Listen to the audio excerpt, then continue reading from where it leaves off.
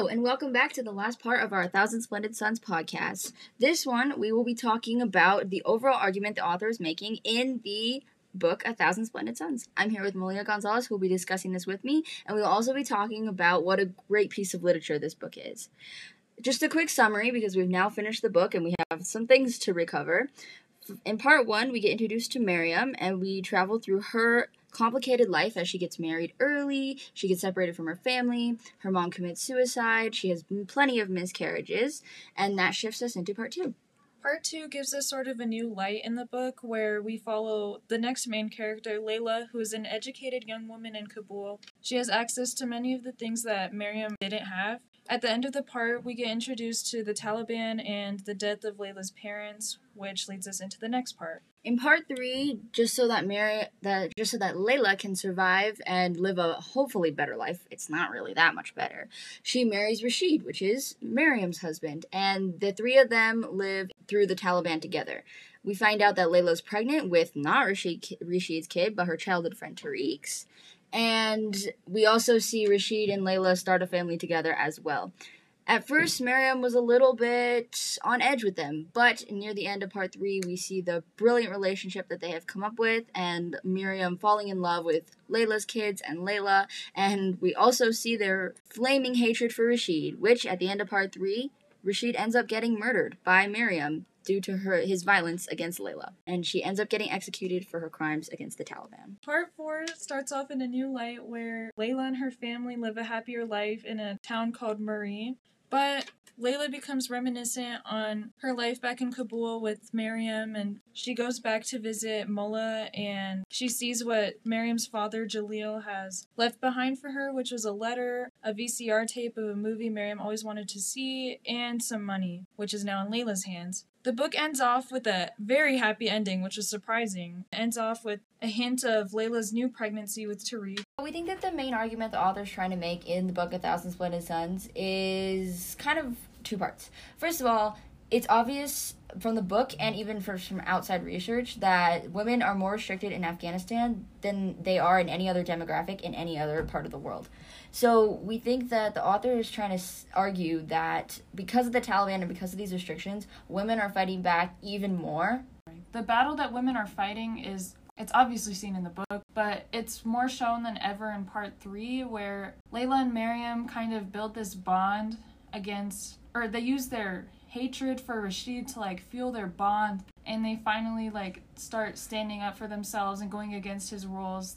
This is seen when they try and run away, and when Layla begins to fight back. When Rashid hits her, she punches him back, and he finds this very disrespectful, but honestly it was long overdue. And another part of it was when Rashid found out that there was another man at the house, Tariq. He began to start hitting Layla, but Miriam took it upon herself after almost 30 years of marriage, and she finally did the deed and killed him. She basically sacrificed herself for Layla's happiness. Might I add, that part was amazing. It was so good for both Layla and Miriam to finally stand up for themselves, and I know that women probably can't do that, even though they probably can't do that in real life. So I thought it was a great literary aspect of the book, and definitely probably one of the best parts, them standing up for them. Alright, so the first source that we looked into was, it intrigued us mainly because of the title. The title is Meet the Afghan Woman Defying the Taliban, and a quote that says, "The more they try to scare us, the more fearless we become." First of all, that's the main argument we're trying to make, so we knew that this article was going to be good at supporting our argument. This is from a website called Insider or Business Insider. So the key points from this article that we found is that women are leading protests. And they're leading these protests to allow them to get educated and to allow them to have government jobs. And even though the women start these protests out peaceful, they're reaching violent levels using things like tear gas and even shootings and the military in Afghanistan. Learning about organizations like Her Afghanistan, which is basically funding these protests and supporting women and trying to get educated and have government jobs. And the other thing we found is that the main argument women are making is, why are we being replaced by men when the men haven't studied up in these kinds of careers?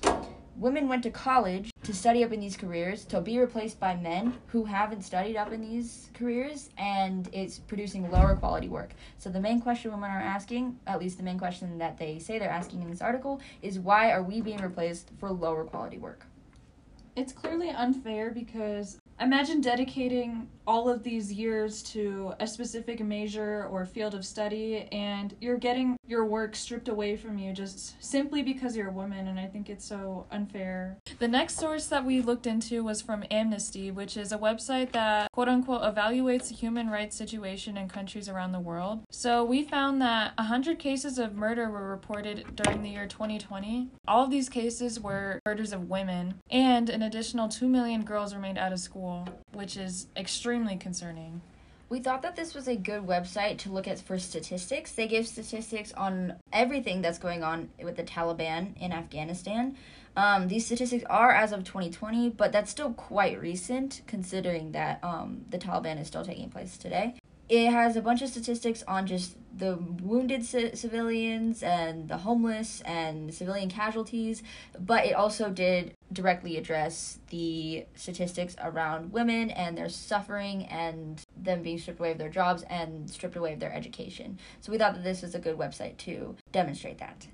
This website supports our argument because it shows that women are fighting back. There was no reason for these women to get murdered unless they were doing something that was like angering the Taliban, like either whether it was running away from their home or doing something to like what Layla and Miriam did, killing their husband. Probably not to that extent, but it's under the same category.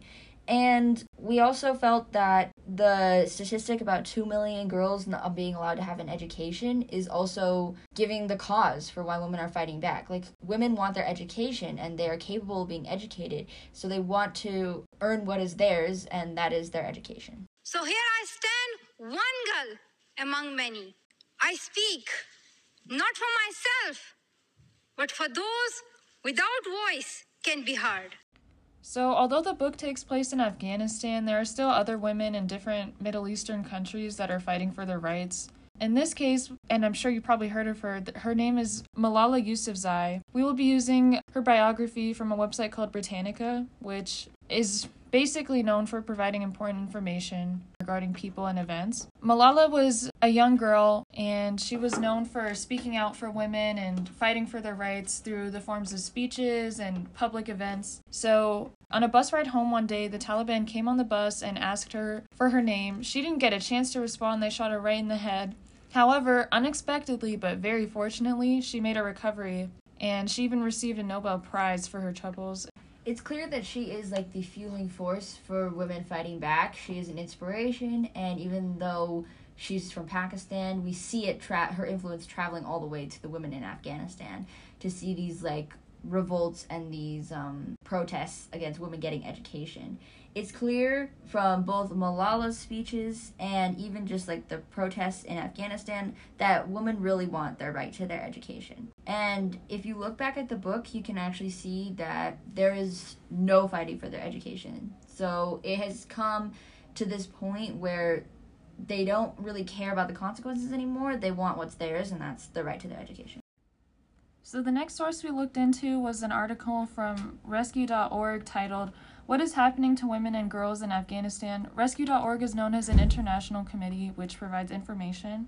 Rescue.org stated that 1.4 million women were left without safe places to receive comprehensive support, which essentially means that women were left without a safe place. I mean, you had to go everywhere with a man, and if you didn't have a man with you, then you would be shot or beaten or worse, even killed. This is also seen in the book because every time that Layla tried to leave the house to go visit her daughter at school, she couldn't make it past the Taliban half the time. And so it's showing that the Taliban is back, and it is still affecting the women to this day, and the women who are left without husbands are just suffering even more than the women who do have husbands or a man to walk around with. And so this is a very tragic statistic. Imagine over 1 million people are basically left homeless and under the violence of the Taliban. And so we can see why women are fighting back, which proves and shows the author's argument.